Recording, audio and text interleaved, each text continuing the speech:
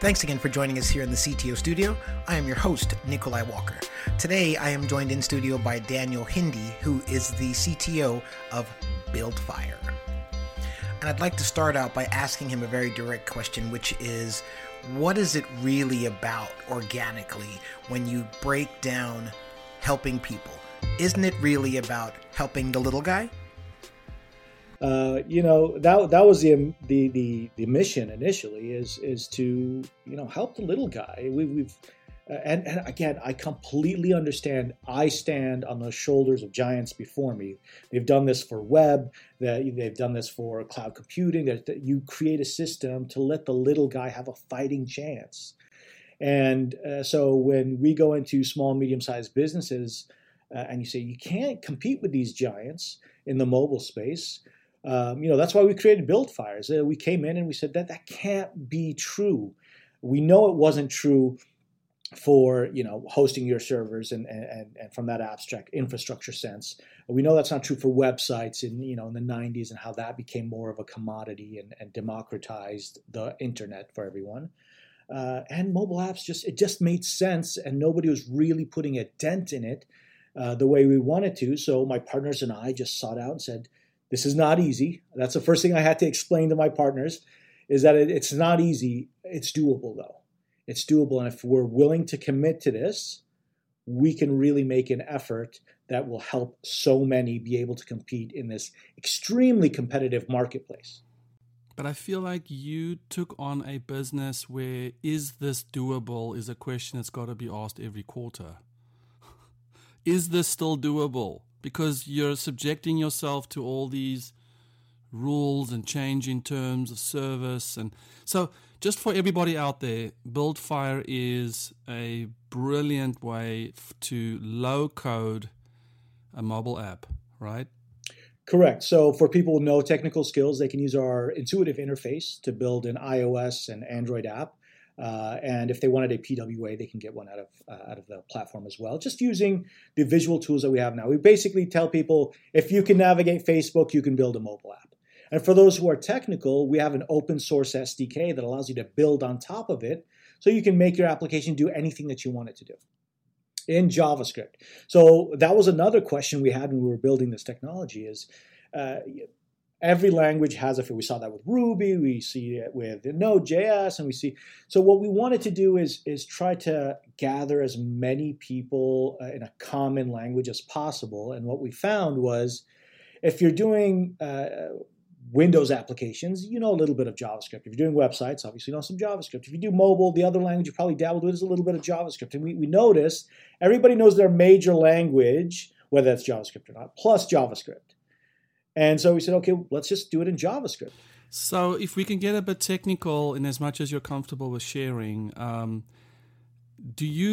So I'm just going to pretend like I understand your system and you tell me where I'm wrong. So you have a sandbox that people can install in their phone. It's native.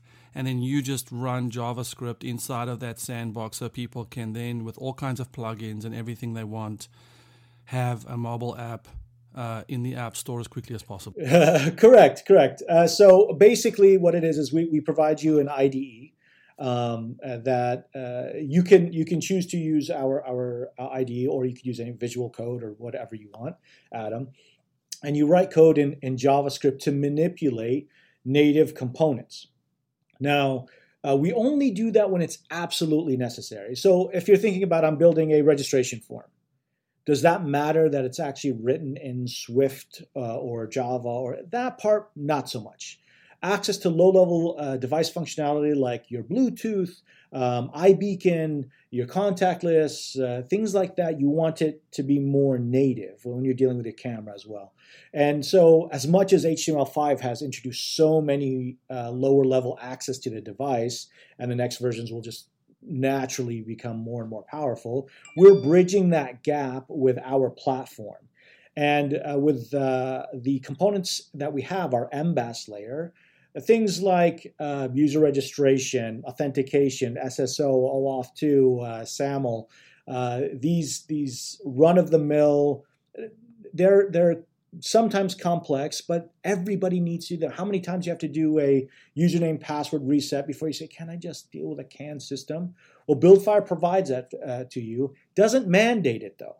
We allow people to choose what components they want to use, from push notifications, analytics, CMS, databases, SQL databases, NoSQL databases, search engines. We provide all this to our developers, and we even allow you to create plugins to add to our marketplace, and we don't charge you anything. We don't.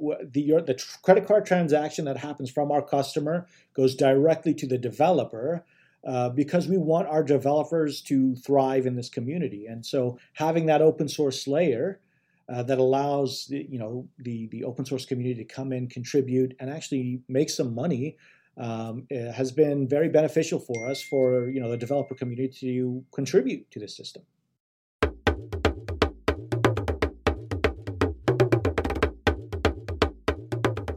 So it's not, in the end, when a customer launches an app built by BuildFire, they have their own app? Their own IPA and APK. It is yours. And that then gets submitted to the App Store as a real app?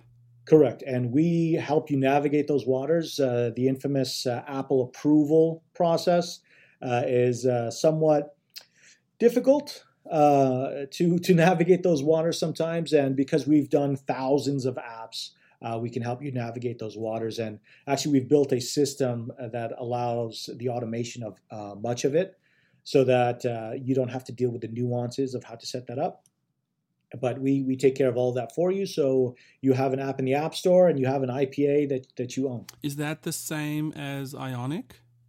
So Ionic is a platform that's built on top of a technology called Cordova.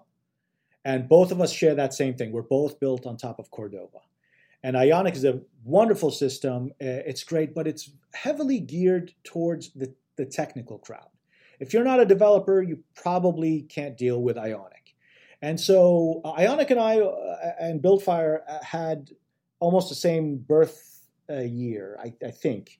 And they heavily geared their platform around developers and making it easier for developers. It's a beautiful system. It's highly popular. I mean, if it's great for anybody who hasn't checked it out, please do. What we wanted to do is also alleviate the burden from the developer to constantly maintain these minutia parts of an app. So one of the issues is making sure that you're agile in the marketplace. So if you have an update to an app, I can't go through 3-4 weeks to wait for another sprint to start and then for it to be QA'd and pushed out just because it's Black Friday and I want some deal on my phone, on my mobile app. And so what we've done is we created a highly robust content management system that every developer automatically inherits. So when you add text to your form or whatever screen that you're developing, that's configurable. So that if the business owner ever wanted to make a change, they can go and change it without calling you. If you have a hero image on top or a carousel, you just wanted to change images. I don't need a developer and a QA cycle to go through it. I can just upload a few images. I'm done. And it allows your development team, if you brought this in-house, your own development team to focus on what matters and not deal with these minutia tasks that every backlog is riddled with, that the business is constantly saying, well, it's just this, the infamous "it's just," right? Anytime and all my partners and CEOs that I've ever dealt with always know, if you come to me and you say, isn't it just, you know what my response always is? Great, then you can do it. It's just that, right? My litmus test is if you're starting to do sound effects, I'm out. If you're like, oh, and the user will just go shroop, and then they will just then I'm that like, is so true. We're done. That is so true. I have a follow up to that. I say, where did I put my magic wand?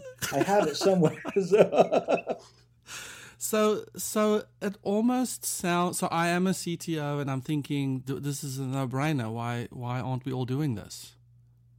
Well, it depends on your problem, right? I always say a hammer is a great tool, but it's horrible if you're trying to screw in a screw. So you need the right tool for the right problem. And what is our platform not good for? If you're dealing with developing the next Angry Birds, you probably want to go as low level as possible. If you're dealing with augmented reality, you probably want to go as low level as possible. If you're dealing with workflow, process, user engagement, and there's a lot of data-driven activity, which is the vast majority of all the apps out there, from Yelps to Facebook and so on, then it's just a delivery mechanism amongst others. Now, that entails multiple levels on every engineering team. So, for example, if you go to buildfire.com, the engineers that built the platform, do you think built the marketing site? No. We just had that in WordPress, right? But why? We're more than capable of doing it. Yeah, but that's bringing a machete to cut a tomato. It's way overkill. And so we find with large companies, the Fortune 500s, Fortune 100s, large companies, they have an engineering staff, but no matter how many they have, there's always underserved departments. Let's say I feel like the stepchild of this company, I can't get the attention of the engineers. And you'll find big names that come to us and say, yes, we have engineers. I've even asked, I've been on phone calls, and I say, you have more engineers than I do. Well, why are you calling me? And they say, well, yes, but they're busy dealing with our core product. I'm the HR department trying to deal with an internal app, or, I have to make it to South by Southwest. I only have 2 months. Can you make it happen? And so on. And what about, I'm just realizing now, I can have my kids just build little mobile apps, right? My son actually has done that with the wonderful environment that we're living in now, and all the remote schooling. That's sort of the effect of what we're living through. I'm careful not to say the name of what we're talking about, because then you get flagged and so on. But yeah, my son built an education app that basically you grab one of our features, and it's a little shooting game. Think Galaga. So yeah, he's built that, and that's actually I started to try to get him to learn quick snap mathematics. 3 + 1. You don't really have to do that math in your head after a while, just like snap words. And he's 7, by the way, so just to give you context. But he wanted to constantly challenge himself, and so he kept on adding to it, and he added, flashcards. He's added biology questions, science questions. It's been wonderful to see him do that.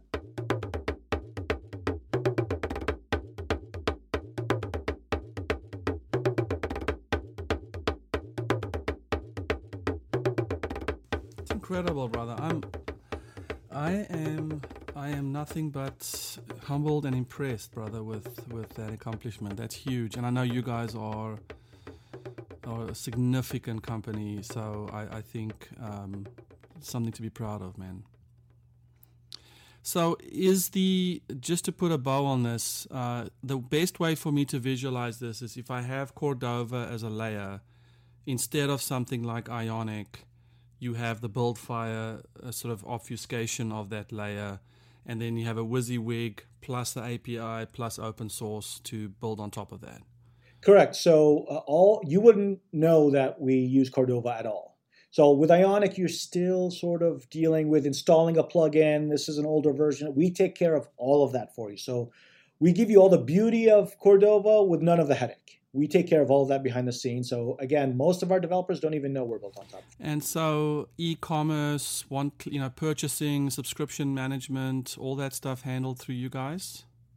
Correct. So all the run-of-the-mill functionality from social engagements, e-commerce, integration with Shopify even, we have that built in. It's just a plugin. Think of it as a screen that you just add on, and you say this is e-commerce, and then it says, okay, well, would you like a grid layout, a 2-column layout, a 3-column layout? How would you like to lay it out? And this is all already pre-built. But the vast majority of our plugins are open source. So you can actually go to GitHub and say, you know what? I love the 5 designs that they give me, but I just want it to be slightly different. It's under an MIT license where you can actually take that plugin, make some slight modifications to it, redeploy it either privately to yourself or even redeploy it in the marketplace and sell it. And where it's completely royalty free, it's all MIT licensed. We just want everybody to have the best app possible, and you don't have to start from scratch. If we build something and you just want to tweak it just a little bit, move a button around or add a feature, do whatever level of engagement you want, it's all on GitHub. Just go to BuildFire, go to github.com/BuildFire, and you'll see all the plugins readily available for you. You can download it, rename it, reskin it, do whatever you want with it, resubmit it to your app, and it could be private or public, whichever way you want.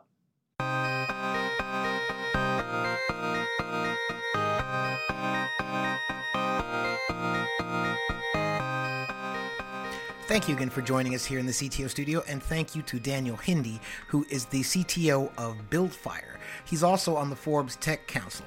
More recently, he started a YouTube channel called Cogent Step to help build the relationship between founders and their technology people. So my suggestions for you are the following. 1, subscribe to Cogent Step in YouTube. 2, go check out BuildFire at buildfire.com. Also check out 7ctos.com, and we will see you again next time with another interview from Mr. Daniel Hindi.